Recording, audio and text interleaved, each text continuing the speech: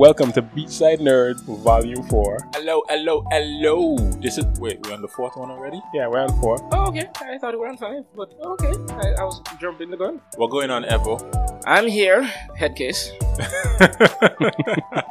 Yes, we're leaning into the corny. So, welcome to another episode of Beachside Nerds, where we sit down and we talk about nerd stuff and hopefully not bore you to death. Today we have a few topics as usual, and we're gonna start off. Kyle, you ready? Remy, you ready? Yes. Yeah, we're gonna be dealing with printed material versus digital material, or should I say physical versus digital. And my major gripe with this, because I wanted to talk about this because Kyle said something a couple episodes back that triggered me, okay? And it made me a bit irritable. And what got me triggered was how you would find that more often than not, digital prices for things are pretty close to the physical counterpart. And I never quite understood that. Because it probably costs a quarter of the price to put out digital things. Then again, you never know, there might be like a lot more that goes into the digital publishing of things because you have lots of teams you have to pay to. Really? You think so? No. Because there's only one production, and then you decide what the medium is going to be. You see, the thing about it, because of where I work, I know from the production team that it goes to a different format when you're going to do digital. You change the format. The format is much different from when you're going to actually print it out. Because the thing about it, you have to look at color rendering, and the thing, you see a color on the screen doesn't mean it's going to come out exactly. It's not going to print like that. Print like that. I have some experience in that area as well, because I used to work in print production. All that comes into play. Exactly. The whole print production part of it comes into play. So you have to now go and refine things, refine software that can give you that right color. I mean, I'm not sure if it still works on these kind of bases, but I remember on your screen is generally RGB, which is red, green, blue. Yes. And print is usually CMYK, which is cyan, magenta, yellow. And black.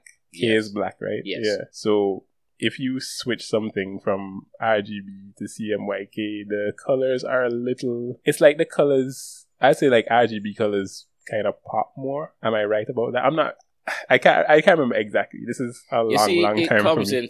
But RGB aren't primary colors? Yes. Red, green, blue, yeah.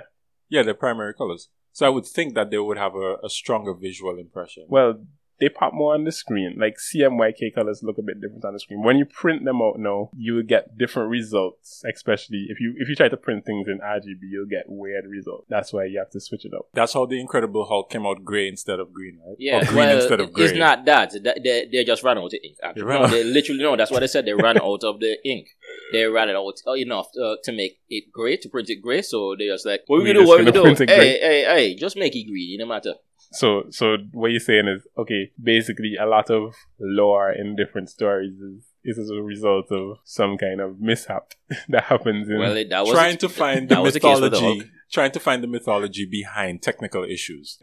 Hey, technical issues have brought many interesting products in the world, like Viagra. But oh my God, let's not get distracted here. Let's try to be professional for once and stay the course. So I would look at. I mean, of course, we've all been using computers and stuff like that. We see how easy it is to copy and paste files. Isn't that what's happening when you have like an ebook or something like that? You're purchasing books on Amazon. You're downloading multiple copies. It's not like they have to worry about storage space as far as how many of their copies is just copy that particular file and download. So I heard one thing where they were saying that the cost of digital products is to protect the continuation of physical products, to make them competitive. Yes, because you're going to devalue it if you don't keep it up to that price standard. And you definitely have some people a lot of people, and I think it would continue going generation, even into the future. There's some sentimental value to having a physical copy of a book. You can touch it. It is there. Like you don't feel the same at that. Even with manga, which took me a while to actually ever consider buying an actual physical manga. But like I see when people I've seen people with stacks of volumes of manga, and I can see that they have some pride and attachment to owning them. Meanwhile, all the manga I've read are just kind of fleeting in the Yeah. in the void. I don't have any hard copies of any of them. I have to go back and Google and find the chapter. Some of these sites get shut down and stuff, you know. I find that, so as far as manga is concerned, we were introduced to those primarily through the digital format. I am a collector of things, and I do have sentimental value for books, but I found myself in a situation now where I don't quite have that level of attachment anymore. And I was examining that the other day, and it felt almost as if, like, because we're almost dying with options, there's so much content out there. There's so many books being printed, and our time is so limited that we don't get to engage with them as much as possible. And space is an issue. I'm sure space is an issue for you guys. Yeah. Is it, Kyle? Yes, it's an issue. Wait, what are you talking about? Digital? No, in terms of physical space. Physical, You end up with dusty shelves full of books that you probably haven't read again since you got them. Right, because there's so much other things to read. Yeah. There's so much possible. There's so much new things that I think people rarely actually go back to or like revisit old things, like unless they are like many times better than anything else that's come out. You don't find people like revisiting old. Sometimes a lot of old books. When you're trying to remember some things, and it's like, hey, you can look up a page or something to find a quote. Sometimes you might not looking up a page. Sometimes it's just to immerse yourself because you've been caught up with everything around you for so long, and you now want to just re-immerse yourself into the things that you loved. For instance, every few years, I have to literally, I had to reread or watch over all of One Piece. Every few never years. happening. No, I do it. No, I'm serious. I do that. I would read it over or watch it over to like fill back in the gaps. What is wrong with you? One Piece is still going. At the time of this, no. One Piece is still One going. Piece has like over 1,000 chapters. And 84 chapters. You can hear the pride in his voice, right? There is no way. Like, that makes me not even want to start reading it.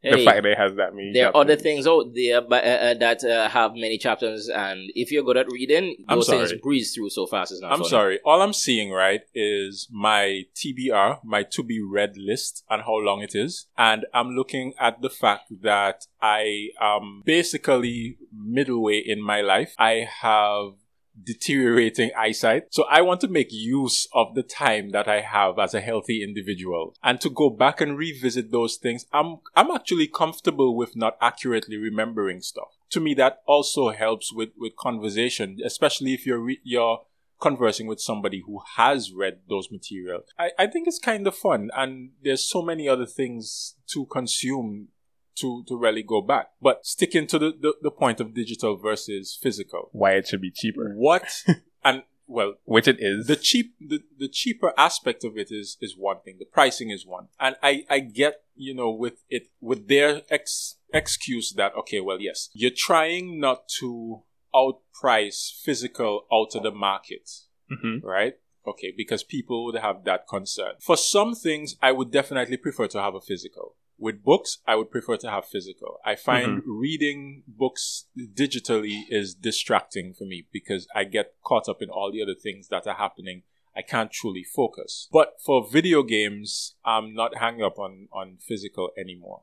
It's just physical should be done within video games. And also, maybe that's a different discussion, but charging $70 for games is ridiculous because half of what comes out is unfinished. Yeah. You're basically, like, I've seen maybe 10 games have come out just in the past couple of months, and all of them have just been terrible because they don't spend any time on these things. Like, do you think that we should be paying for DLCs? I think paying for DLCs when you know that things are fixed in a game makes sense. Like, if expanding on it, back in the day when you had, for instance, like StarCraft. StarCraft had the expansion, which was Brood War. And StarCraft was already an established good game.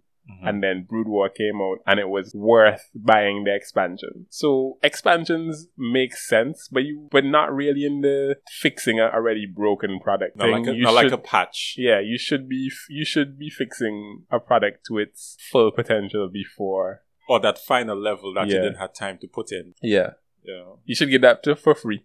And then as I think the best way to satisfy customers, and if you really want to be greedy and get money from it, is aesthetic. Like skins and stuff is the best way. Because you have a game that works, and then you just release skins and cosmetics and stuff, people will buy that stuff because they like the game. Yeah. And then maybe they want to cosplay as a different character or something within the game. Cosmetic stuff. That's fine. And this is a definite positive for a digital product. Yeah. Right? Being able to update it. Right. Because back in the day, you buy a physical game. That's it. It's done with. It's done. That was, that was it. I still like buying the physical ones. I'm telling you. Why? Just to say I have it. Because you buy the physical game, you put it in, you have to patch the game with another 100 gigabytes. You know what was the issue with that back in the day? Before a lot of the cloud-based games and digital signatures and so forth, when you put that on your system is not registered and your system goes bad. That's it.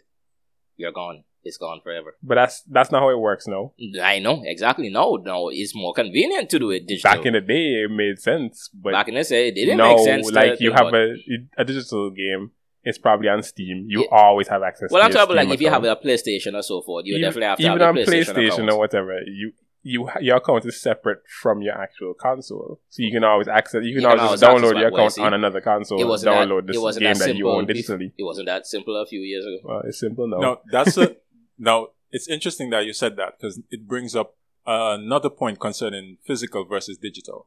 And it's the idea of ownership. Mm-hmm. With a physical product, you bought it, you own it, right? You can show proof.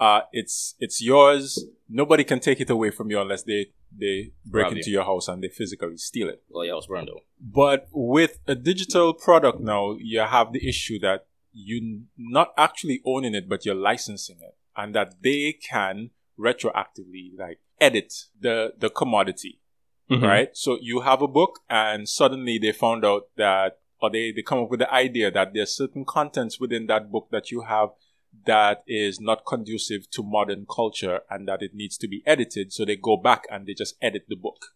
So you don't have that original version anymore. Or we see positives of stuff like that where you can get additional content easily in terms of DLC, added characters and that kind of stuff. What do you guys think about that you don't own the product anymore, that you're just borrowing it, you're licensing it? Personally, I don't have any problem with that. I don't have no problem with it either. But you don't sound like a collector. Let me bring yeah, I'm not a collector. Hold on, let me bring an example of something to you. How many Mona Lisas are there in the world? One. Multiple. How many originals are there? Okay, there's one original. Okay, with the original pricing. Mona Lisa's priceless, bro. Okay. Do you know what an NFT is? A scam? This is where the whole thing of digital comes into play. You are now having your own art, which is unique digital signature to say, hey, this belongs to you. No, you don't. Yes, you do. No, you don't. You don't own that art. Yes, you do. You bought it. You paid for it. No. It is yours. It's unique. No, that's not your art. It's digital. It's yours. You paid for it. You don't own it. How do you not own it? Did I not pay for it? Based on my correct me if I'm wrong, but based on my understanding of NFTs, is that you don't really own the piece. You have rights to use it in certain things, like in So you own it. It's not the if same. I have the right to use it, however I feel, like if I want to take it up and put it at the side of my house, print it and put it at the side of the house, and be like, hey, no. Can you sell an NFT? You can. You can sell them. But the thing is, it's just digital, and the thing about it, anything you have, image you have on the internet can be copied everywhere and so forth. Yes, they don't have the rights still, but I can put that up as on my wallpaper and everything. Yeah, I forget you and so forth. You had to pay maybe a whole ton of money or a bit of money for this picture, while I just say, it's on the internet, you show that I had that picture, I just screenshot your picture of you showing me your picture, and I just blow it up and just use it. I think that you are kind of getting into different people's view on ownership. Because some people would buy that and think, yeah, this is mine now. I own it. But it's still digital and physical. Because digital, again, it's the whole aspect of what you view as ownership for something. Digital, it has in the current day and age, it has almost the same value as something physical. Okay, that aspect. The way I understood NFTs and all the drama surrounding it is the best example was a product and a receipt. And with the NFTs, you purchase the receipt for the product, not the actual product itself. Yeah, that's basically what it is. You get a receipt to say that you own this product and can use it in X amount of capacities or whatever, and you have the right to sell it on to somebody else, and it can also accrue value based on that. Like, just as if you had a book that maybe there was only 10 copies of or whatever in your house, and you wait years and you keep it in good condition. But a lot of those things still depend on so many different factors for it to work out. Because you could argue you buy a one-of-a-kind book. Well, not even one of a kind. Most times books don't come like that. But you get a book, there's only the first 10 copies are signed by the author or whatever. You get one of those 10 copies. You have it in your house. It's just on your bookshelf or whatever. It gets worn by the weather and dusty and whatnot. Maybe some termites or something eat some of the pages. Now you have a worthless book. Actually, are you sure it's still worthless? Actually, it's not worthless because all of these wear and tear add character to the book and become high value collectors items and antiques. Yeah. So what are you talking about? When you send it to the people and then that do the ratings or whatever, like Pokemon cards and stuff like that, grade that's not a grade 9 anymore. No, those are for the grades. Those people don't know what they're talking about. That's a grade 1 collectors. True book collectors understand the worth of a book. Every crease, every crack in the spine, every crumpled up paper, every coffee stain, every smudge of chocolate, or something. Although you should trust me, the world of book collectors and certain type of collectors is different from trading card collectors. It's a different caliber of people, way older. But hold on. What does all of this have to do with printed versus physical because we segued into NFT and I'm trying to figure out how this works. Because it's the whole thing of the value. NFTs are a digital media. It's digital and then you have physical. So it comes down to worth and value of something. It's saying like somebody does a painting and then they make a digital copy of the painting and sell it as an NFT. But, okay. I mean, there's honestly lots of arguments for whether you should get, I guess the digital aspect is this should be cheaper. So if you're just getting it for the content, you just want to read a book, you just want to follow a series or whatever, it's cheap, and you can stand reading on a Kindle or reading on a screen as opposed to having a physical copy in your hand and pouring over it with a cup of coffee in your hand or whatever. Yeah. You probably be fine with that, but some people are not fine with that. Some people want to collect a printed version, which is likely more expensive and likely gonna take more time to get to you. Sometimes it's about aesthetic. I don't think either one is bad or good. They're more preferential. Yeah. Just which one do you prefer? I think I'd like you, Glenn, to explain why your gripe with one or the other, why you prefer X version over the other version. Okay, I'll stick with books, physical books. Yeah. Well, for each one, I prefer one or the other. Typically, I would like to own some. Mm-hmm. If I find that I have sentimental value or I've developed sentimental value for something, I would prefer to have it a physical copy to display because I'm human, right? I find in regards to music, I no longer care having physical copies. I don't even care to have copy files of music on my devices anymore because I just stream everything on YouTube or Apple Spotify, Music, right? Spotify, right. Something like that. Movies, even worse. I've never been a fan of actually collecting movies. So I would just stream them and go on about my day. But in regards to something like games, I would have liked to have physical copies, but now just the fact that I'm able to have an account, like let's say a Microsoft account or a PlayStation account, and my games are in my library, that's okay.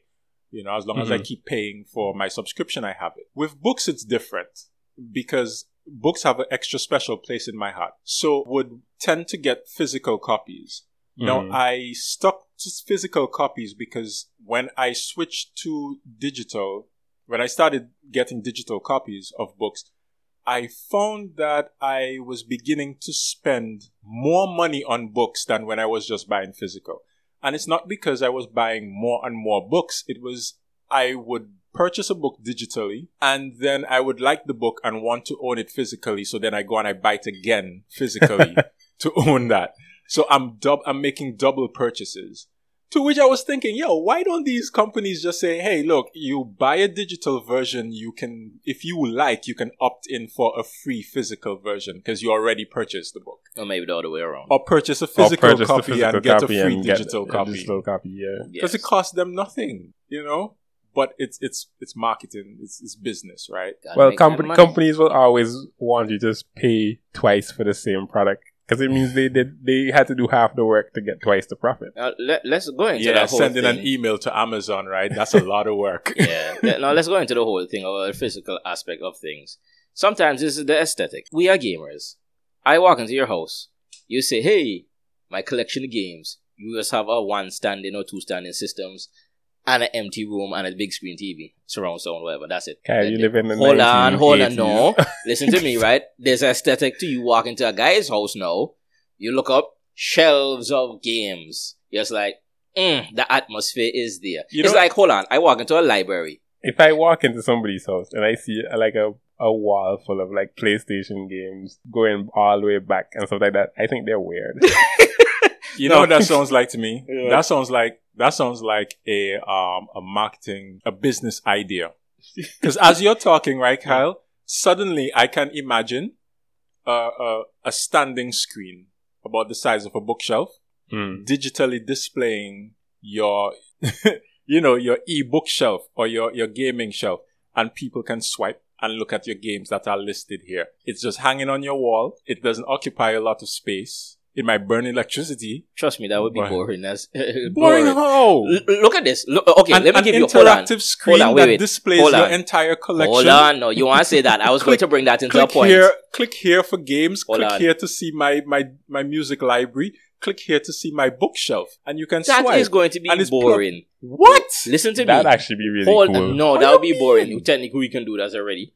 People can normally do that. No. In the way that he's talking about. No, I get what you're saying, but imagine you have a giant white room. Normally, that would be so when you walk into that, hey, you want to see my library? Yeah, go into a giant white room. You see one single large screen computer, and that's it. That's it. In that giant room. You fill your room with other things, and then you have that. But the library is not there. It's empty, so you don't just get distracted from nobody just decorates their house with just a library. You know, they have people called minimalists in the world, right? But most people would not do that. Most people would have paintings. They'd have a bookshelf. A mix of things. They'd have maybe a rack with some video games or whatever. If they're into that, they might have. Why would they have a rack of video games? Everything's digital. If they are into that, I said they have whatever hobbies they like. Because you have the things that mean the most to you. Not everything gonna mean equal amounts. For example, I have 3 bookshelves in my house, right? And the things that mean the most to me on there could probably fit on half of one bookshelf. The rest of them can go guasa. They can just disappear. You know what I'm saying? I don't really need all of that.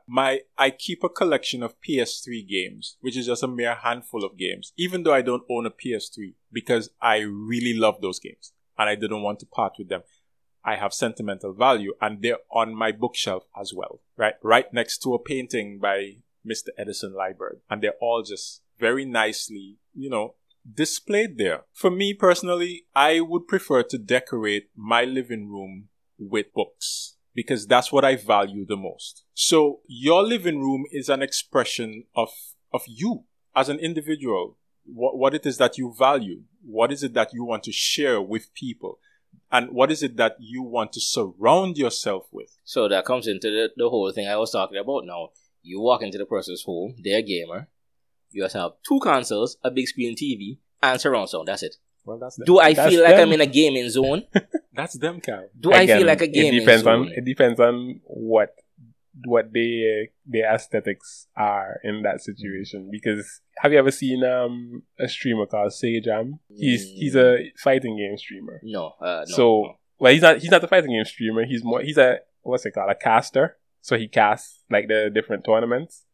But in his background, he has like, all kinds of gaming paraphernalia. Go all the way down to like Pokemon and stuff in the background. And there's lots of people like that you can see in their background. They have a lot of, even Moist Critical in his background. He has a lot of. He have a lot of. Yes, his comic book that he's made, all creating a kind of vibe, atmosphere in his little man cave or whatever. You're kind of walking into somebody's place expecting what you would like to see in there. No, well, But yes, what I would expect to see now. when you walk into somebody's place, you're going to see what they like in there. I hear you. And that might be a white room. That might be the clean room. But from your perspective, from your perspective, you just walk into that situation. Are you going to just get a vibe from that? You're just like, probably not. Of course, you're getting a vibe. You're getting whatever vibe that they decide to put off. Whatever vibe they're giving off, you're gonna get it. All right. But yeah. So I think we've shared some pretty good views on physical versus digital. Kyle is a collector. I'm a collector as well. I'm a collector who's learned to give up some of his collection. And I'm not so much a collector. And I mean, when you're in a situation like myself, with a wife and kids, big kids, teenagers and so on, you kind of have to sacrifice space for their stuff. Now, hold on. Before we end this topic, something just hit me. All of us play trading card games. There's digital formats of these games. Why do we play the physical? Because we like to socialize with each other. We can socialize online. Not really. Why it's not? not the same. How Not is the it same, especially in the trading card game world. It's not the same. Why? All you can do is like emote at people in those. Why and that's not the same? And you also get cards like at random. So unless you spend a ton of money, which you're already spending on physical cards, you're gonna be spending a ton of money to get random cards in a digital version. Not necessarily. I play Duel Master. I have not spent a cent, and I have every deck I want. Okay. And it's digital. I don't spend no money. Who plays? A lot of people play Duel Masters right now. But don't they prefer to? Most people still prefer to play in person. I think it's mostly the social aspect why people play in person. We're going against physical versus digital. It's just more fun to play trading card games in person, I think. I think Kyle is just trying to play the devil's advocate. Very much so. Because he knows why we meet up for Friday Night Magic. No, but the whole thing we're talking about physical versus digital. Kyle, we cannot share spicy hot Cheetos, flaming hot Cheetos over the internet. Exactly. Yes, we can. And I send it and via go to mail Boss to you. Man and get a lamb burger. You can't do that stuff. Exactly, you can't do that over the internet unless you go in separately. Just send it delivery. You're going to drive there by yourself after you just had a there good is. Well, see, where we live, we don't have that option. But overseas, another place Kyle, where they can deliver. You're playing a very poor game as a devil's advocate. Moving right along. We're going to transition to the next topic, and our next topic has to do with another bothersome topic. I don't know why we have so much bothersome topics today, which is adaptations, live action adaptations of animated movies or products, or even video games, adapted into. I think we all know my stance on. No, we don't. Live action adaptations. I think anything Disney from a certain time period, you should just leave it alone, because it's just a cash grab. And the main reasoning behind why I think it doesn't work is because a lot of Disney movies were taking a story, like an old story, like Snow White and the Seven Dwarfs or whatever, or Robin Hood. And let me go Robin Hood, where you taking regular human characters from a human story and converting them to animals. And here's the problem with that.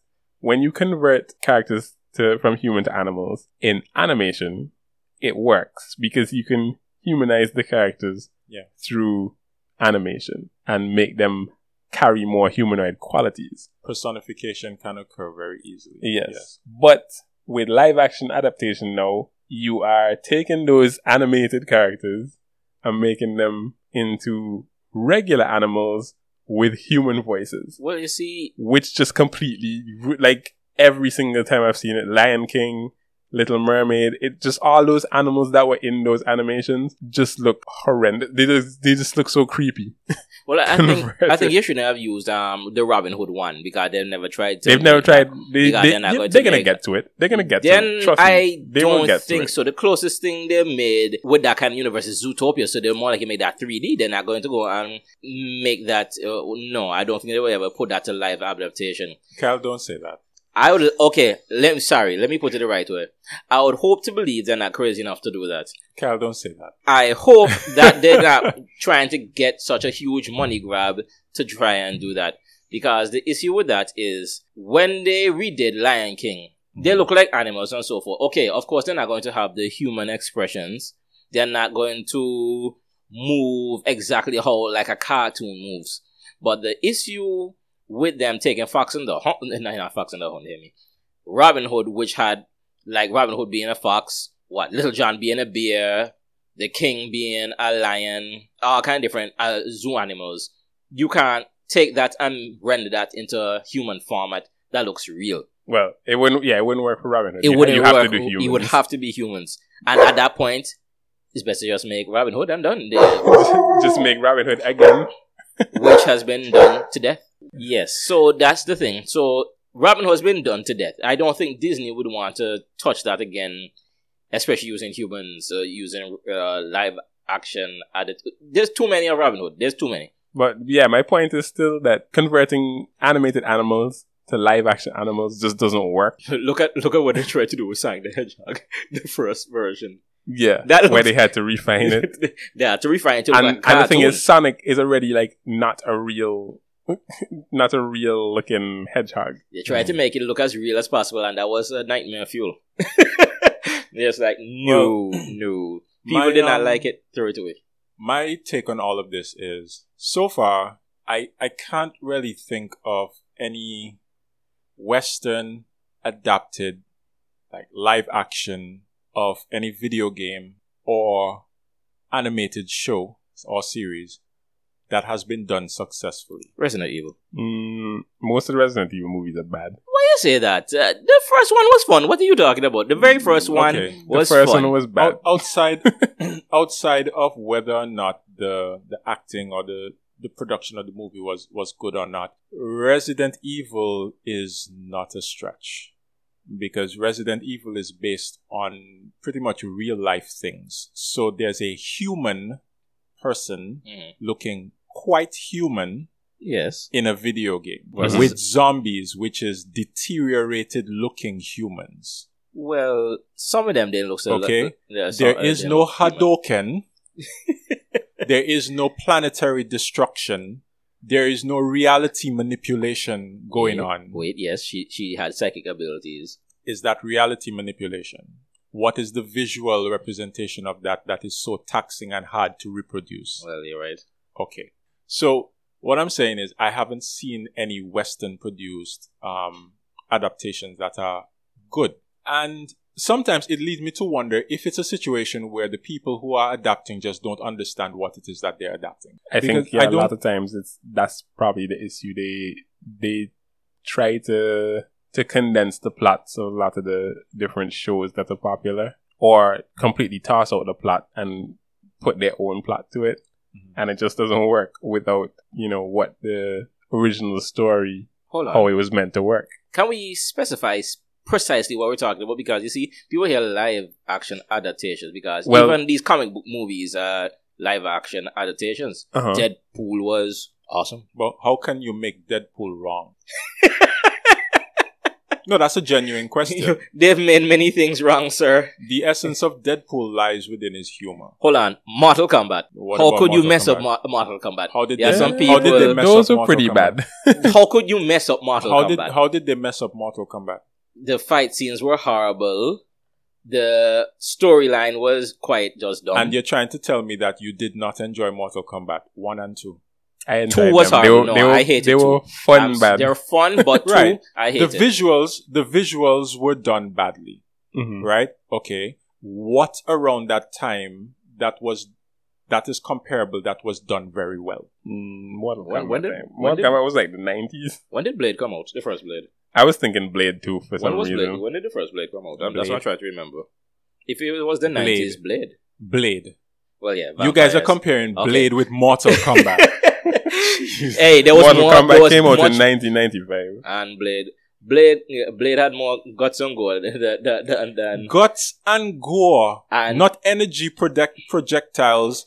Old school kung fu classic flying 60 feet in the air, levitation. Hey, we've watched old movies. Blade came out in 98. Okay, 3 years later. So around the same time. Partner. Look, still ageable. Still ageable. When I'm talking about live adaptation, it's just humans acting out, real life acting, Okay. of something that is animated. Now, things are animated for a reason, because animation gives you certain freedoms in terms of expressing crazy bonkers stuff. Yeah. Okay? And it requires you to allow yourself some creative freedom and expression. Like, just don't hold yourself back. Be guided so that you don't do a whole bunch of nonsense, right? But it gives you need some levels of freedom to do it, right? Let's look at some of them superhero movies in them and so on, right? We see them and we know what these characters are capable of, and they do a pretty good job at casually displaying their powers, but it all seems to be pretty muted in contrast with the source material, the comic books that you read. Well, I can't even say I get it. I don't understand why. Are we limited by technology at this point? No. I've seen the Chinese and the Japanese do some pretty outlandish stuff. Look at the cultivation stuff that's coming out of China. Amazing. Just absolutely stunning. Why can't we have that? Why, I don't know, because people have their think tanks and they think, hey, if we do this, people is going to go and give us money. But I will say this though. I find that live action adaptations that are done outside of the US and like the UK tend to be pretty good. Very. Like the Kenshin live adaptations were very good. Fullmetal Alchemist was alright. Bleach was alright. They have a Bleach live action. Yeah. Oh. Yeah, it was alright. Yeah, they They did were a pretty, alright. a pretty decent job. They did exactly. But why, with all the money being thrown, the only live action adaptation done by the West, which I would say was superbly done to the greatest, there is one. What a Battle Angel Alita. Mhm. I'm terribly sorry. I've never seen it. That She freaks was me like out. cut and paste from the manga and anime and put it into live Her action. eyes freaks me out. And that was beautifully carried I don't know over. why they had to give her anime They eyes. carried she's an android. This Technically. big ass. Yeah, Why? they were a little unsettling. Yeah, but if she was not human, that's the thing, and But you'll be able to look at her and tell she's not human. But it carried over. I've watched and have the copy of Battle Angel Alita on VHS, and that movie. That was Western produced. Yes, that was beautifully done. The best from anime over to live action adaptation ever done. I've never seen anything so well carried over. They didn't go and try and change up all kind of things. You have story, you have characters, you have the basis to work with things. What about Speed Racer? Would Speed you say that Racer a was good always adaptation? Speed Racer. If you ever watched the original Speed Racer, which is what, from the 1960s? Did they capture the essence of it, the visuals and all of that? Acid Trip Speed Racer, where people look like they're like but doing breakdance through the whole time with old animation. I'm terribly sorry. I think they would always struggle with that because the original Speed Racer. I'm terribly sorry. I don't know. You can't. It's so weird. It's That like one- nightmare. that one, the original Speed Racer was then kind of janky old animation, not smooth moving. Where again they look like they're having epileptic seizures throughout the animation. They didn't have a whole ton of frames, frame And by frame stuff. the acting is very fractured, like disconnected. So Speed is like, I'm going over here now. like he's robotic and pointing here one moment, doing something, and like it's almost like watching Adam West Batman. Yes. So Literally almost like watching Adam West Batman. So they had maybe two options. They could have gone for like the campiness of that and made it like a comedy, or go for the action adventure side of it. And I guess I never actually watched that movie because I figured it was not I gonna watched be good. it, but again, even old Speed Racer wasn't something because of the animation style and how the story went. If you love anime, okay, you watched it and you enjoyed it for what it was at the time, because again, at the time when it came out, this would have been brilliant stuff. For us, most people watching it, you just like, ugh, no. Yeah. But I watched a lot of Speed Racer. Again, I like trying all different years of anime, to Robot Boy, the old black and white kind of stuff. Why is it that we couldn't get the serious action mixed in with the campiness? What does that say about us, really? Because I have faith that the Japanese could pull it off. Mm-hmm. But I don't really have faith in in Western production. I don't know I don't have why. much faith Again, in I Western think writing. it's the whole thing of just trying to be creative, just be seen for something. Look at another one that I enjoyed the first movie to a degree, but then when it just started to hit home at me what I'm watching, I never watched the other. I watched 2, I skipped 3, and I watched 4 just because, just to give it a chance again. What franchise am I talking about? Michael Bay, Transformers. Transformers was the first bit of animation coming from like Japanese studios and so forth. Again, made for America, but yeah, Japanese kind of stuff. Transformers, as I still say, is anime. And that was since I was, 3 years old, and just been immersed and loved that since those times. And now I'm watching these things with Optimus Prime, saying, how can you mess this up? Why? Because every time you always talk about you have to be able to relate to the person. Nothing's wrong being able to relate to a character, but it doesn't have to be a human. Do not tell me, at the end of the day, these space beings who are millions of years older than the human race by themselves, singly, are coming to your planet for the first time, and at that very specific time you come into the planet, they have something called saber rounds that can damage you.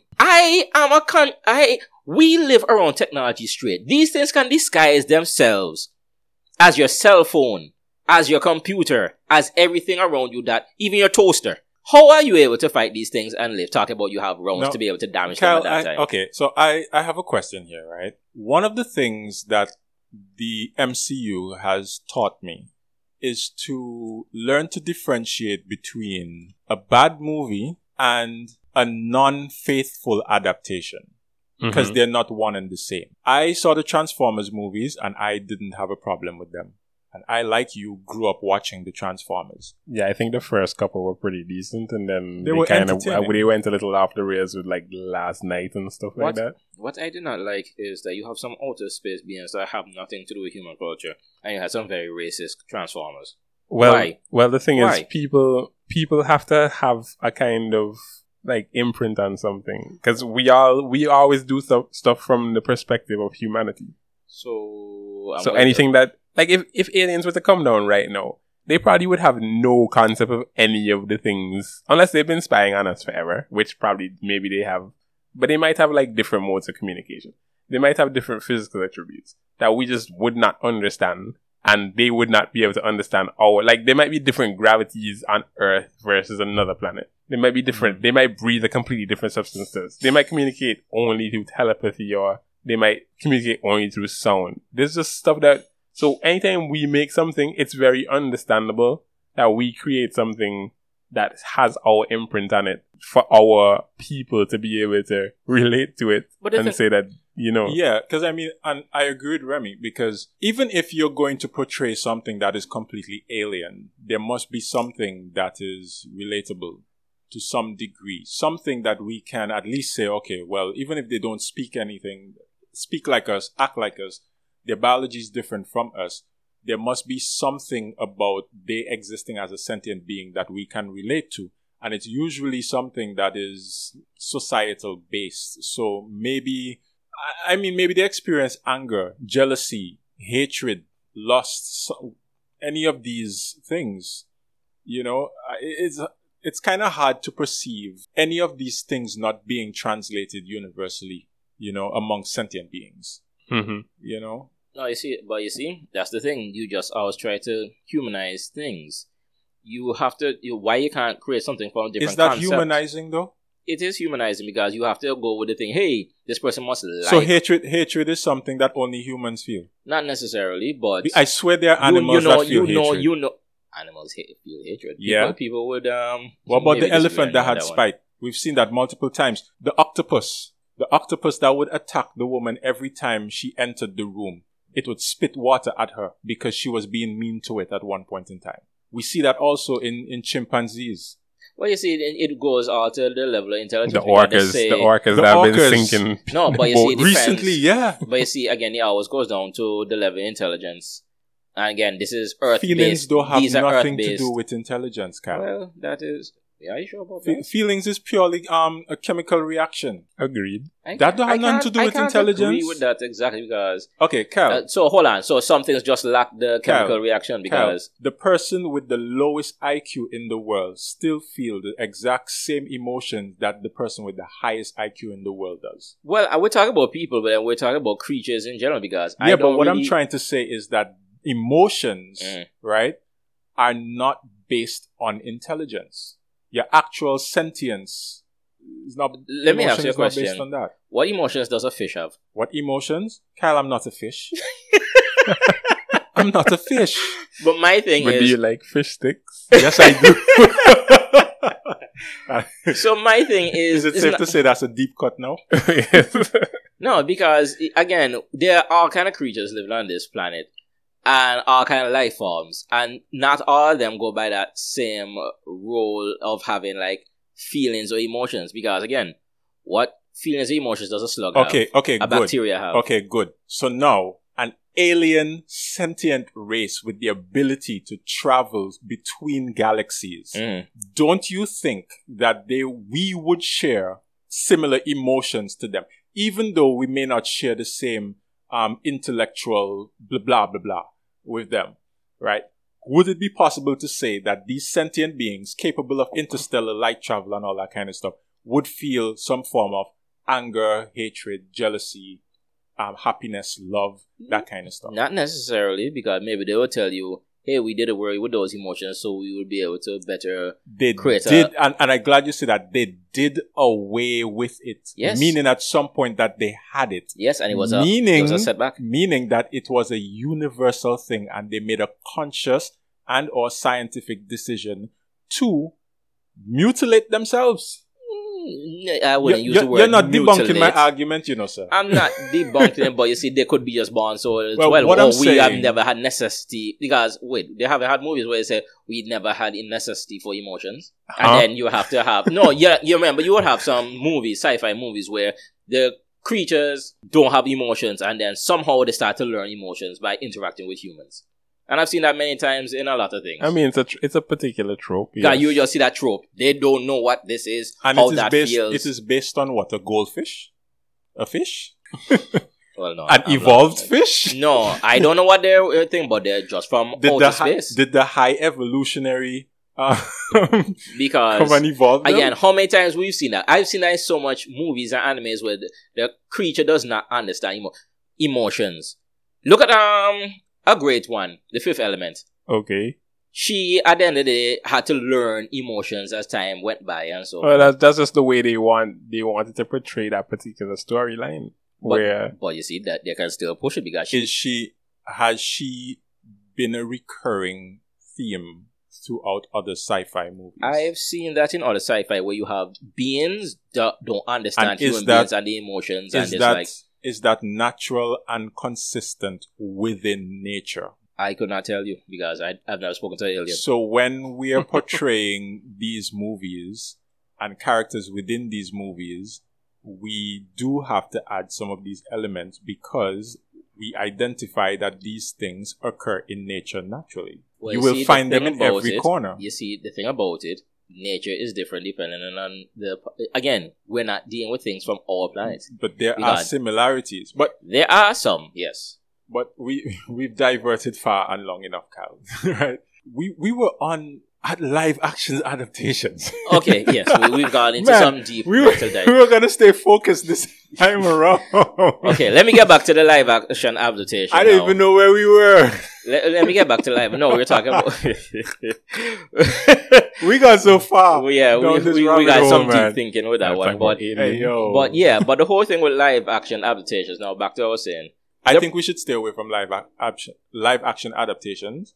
And I think that the West have a lot to learn from the East. They don't seem to. No, you see, the problem with this is they're trying to walk away from what they could possibly learn from the East to make a better product. I think we always miss with the East that they just produce far more at a time and more quickly than the West. But with that, so what happens is you have in the West you maybe have like 5 movies in a year, live action adaptations, but out of the East, you probably have like 100 Hold on. and only 5 are good. I also suspect that the East is not as concerned with maximizing profits as much as the West does. Yeah, I think they're more interested in they're more producing interested in just producing stuff and trying things.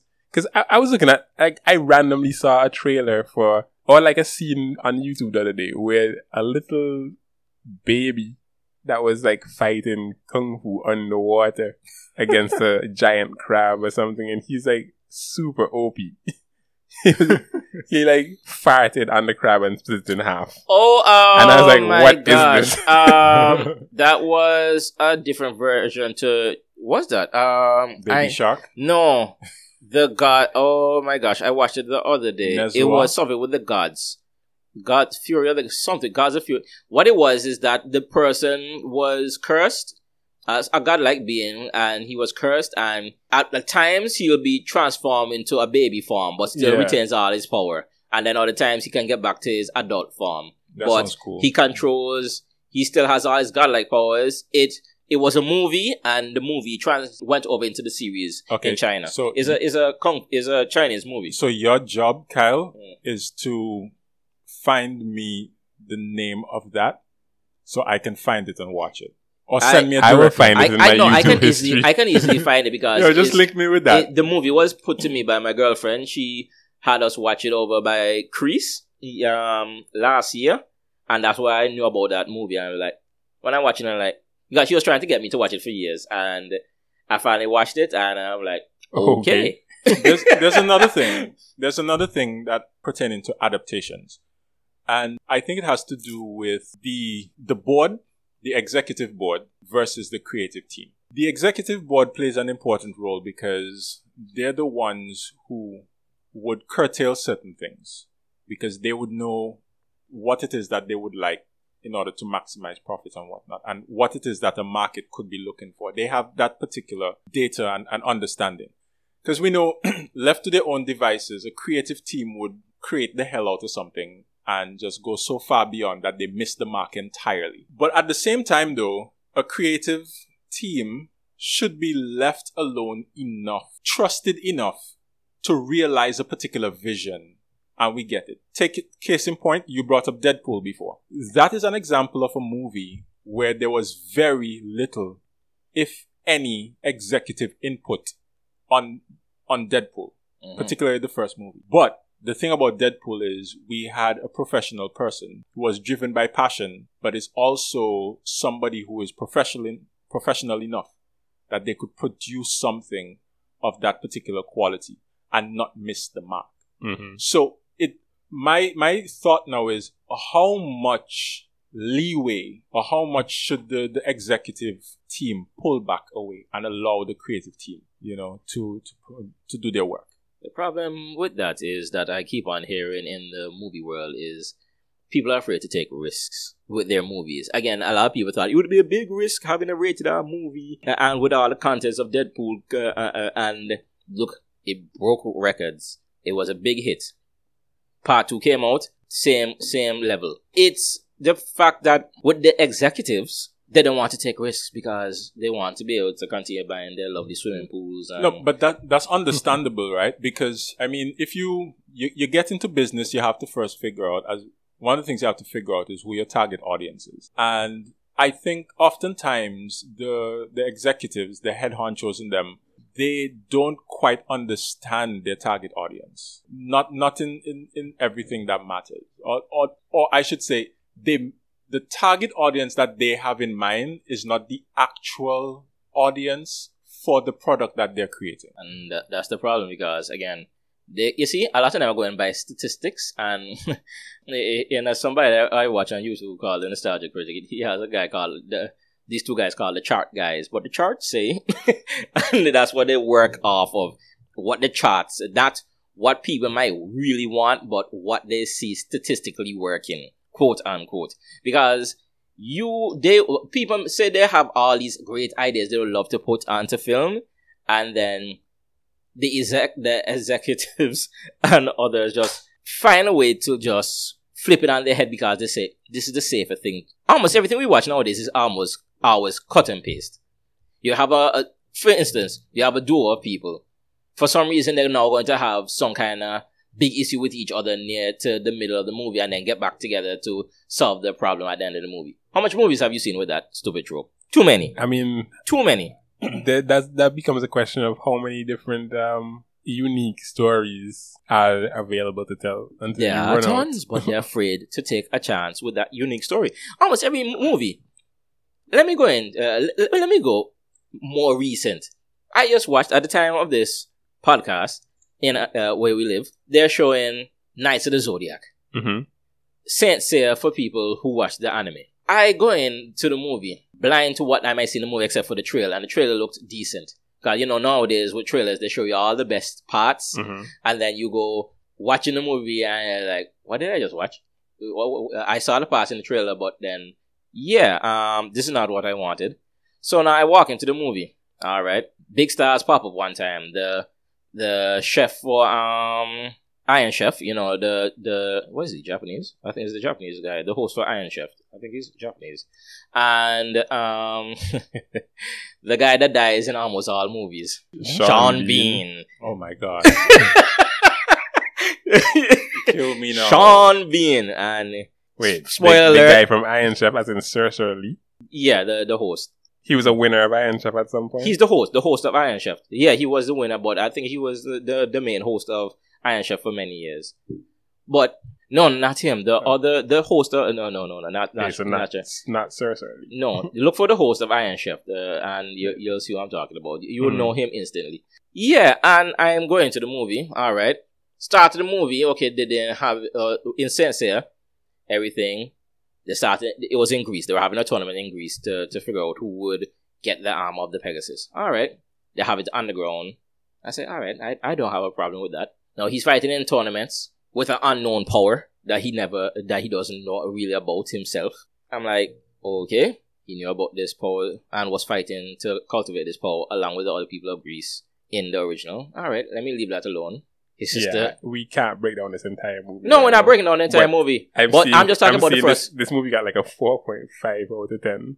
25% on Rotten Tomatoes. It got plenty. It got plenty. So, I'm just talking about the first 5 minutes. Was it that bad? Compared to the original source material, atrocious. Well, here's what I would say. I don't think Saint Seiya is that good in the first place. Like, Saint Seiya is classic the manga anime. And the anime. No, it's I don't classic. really think it's that good. So it's niche. It's classic. It's very niche. But it's classic. That's the thing about it. It's classic old school anime and manga. It is what was the big thing at the time because to up to you.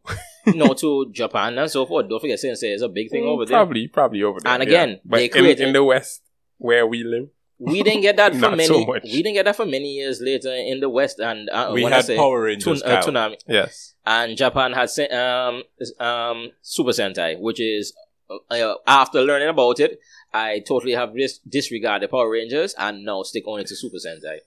Because let me tell you this, so you can't take over like from classic characters like Tommy. Oh no, it was fun at the time. Yes, it was fun. But then hold on, how many times can you destroy Angel Grove? Kyle, 1,000,000 times. You have to understand, right? Construction company you have to understand, right, Kyle, that you are the nerd's nerd. You're nerd squared. Okay, well, I'm in the right place then. So my thing is, no, with that same movie, it was just the same kind of cut and paste thing where in the first 5 to 7 minutes of the anime, he already got his armor. In the first episode. He didn't get the armor till the end of the movie. In this movie. Of course. That's usually how they do live action. Why? You had other characters you could have built around. Because it's around 5 of them. I think, let me see. It's 4 or 5 of them in the team. And you could tell me he only meets one near to the end and they have a big fight and that's it. You sound hurt, Kyle. Hurt because at the end of the day, even the ending was something they copied and pasted from something else. They technically copied and pasted the end of the movie with the Phoenix and Wolverine scene, where she's walking up to the Phoenix and trying to reason with her and so forth, get a hold of herself. He's doing the exact same thing. It works. His armor is being stripped off, his skin is being melted, and he's just continuing to fight It forward. was an epic scene. But instead of driving claws through her chest, he drove words through her heart. That sounds epic. Kyle, let me share with you some wisdom, okay, that I've learned from the Marvel Cinematic Universe, okay? Oh, Lord. The adaptations exist within their own universe, Kyle. You're right with that. And you're just going to have to accept it as no, it they is. just stop getting my money. Yeah. Okay? You sound like how I was after Marvel Phase 1 and 2. If you're going to make these things, hold on. The problem is you have too much content out there to wonder what you can properly do with it. And again, stop making movies with heroes that they don't get their powers till the end when you know at the start they should have these powers. Work along the other characters with them. Stop trying to force this character down your throat and show some kind of great development. Or- if you want to do that, do part 1 with it. This is why people don't like doing Or you could just not watch live adaptations, Kyle. Yeah, You watch see, Saint this was Seiya, the first anime. one. This was the I've first never one. used Which This- is not good. I've seen It's clips. better. It's better. I've than seen anything. clips, and I'll go lie. I've seen clips, but I've not really sat down and watched. But any if you watched Saint it, Seiya. you would appreciate it. Kyle, trust it me. didn't look cool to me. It didn't look cool, but you can't watch Saint clips. Seiya does not look cool. But you see, it's know? old anime. It's just like how I've never watched Sailor Well, Moon. not that old. You see what I mean? I never watched Sailor Moon. I'm not interested in magical girls transforming. Which I think. Yeah, But what I'm interested get you. in is humans with unrealistic muscle mass doing unrealistic martial arts with demons with their backs looking like demon faces. Baki. You know what? Yeah, you know. And I'm And not a big fan of Baki. If you would watch a live action adaptation of Baki. No. Oh, thank you. it would just be MMA. We watch, listen, No, okay, guys, no. to be fair, right? We watch anime because of what it is that anime gives us. Okay? What it does and how we feel about it. To go and watch a live action adaptation of an anime, to me, is just putting yourself to unnecessary torture. It's You know, a sometimes live adaptation of a game I can understand, but certain things, I mean, we have different mediums for a reason, and I think that certain things should just be animated and stay that way. Yeah, it's animated for a exactly. reason. you see the thing about it. Why we watch live adaptations is to see that world brought into our world. It's somebody's a morbid curiosity. Yes, like but watching Roadkill, Kyle. so hold on. Have you never envisioned yourself in the role of a character that you have watched? Yes, Exactly. Sometimes you want to see that hyper realized into life. No, I don't. No, but a lot. What I mean, I'm okay with it not being some done. people Alright. want to see it, see a better vision. Like, hey, this would like you mentioned earlier, Hadokens. Somebody would like to see what would that actually look like in real life. You know what? You're right, Kyle. And that is why we watch YouTubers do it on YouTube, because they know how it's supposed to look and they do it better for So like 0.5% of the cost. the fan base. But makes better anyway, stuff. And with that, we're up- gonna have to wrap up because we're coming close. We're coming over close to an the hour. time. We're over the time We're limit. over an hour, But actually. guys, do you have any recommendations for this week? In terms of Anything? Movie, live action anime, adaptation, book to read. Like, I would recommend, if you can find it, to read Reaper of the Drifting Moon. I highly recommend that for persons into martial arts, assassinations, and that kind of stuff. Definitely read that. I, on my hand, would tell you if you want to go into outer space and just feel different, see the world and view emotions and personal thought patterns on a different wavelength, watch Hitchhiker's Guide to the Galaxy. Ah. You And just for me, can't do it. I have a manga suggestion. It has a lot of chapters, so you can get into it and just keep reading and reading until you reach the end. It's Kingdom. It's about the unification of China. Good stuff. To be So the greatest I think it's general like under heaven. historical fantasy. Really good fights, really cool characters, lots of character development. So yeah, get into that. All right. So this wraps up this week's episode of Beachside Nerds. Y'all have a great week, and we'll catch you guys later. Peace out.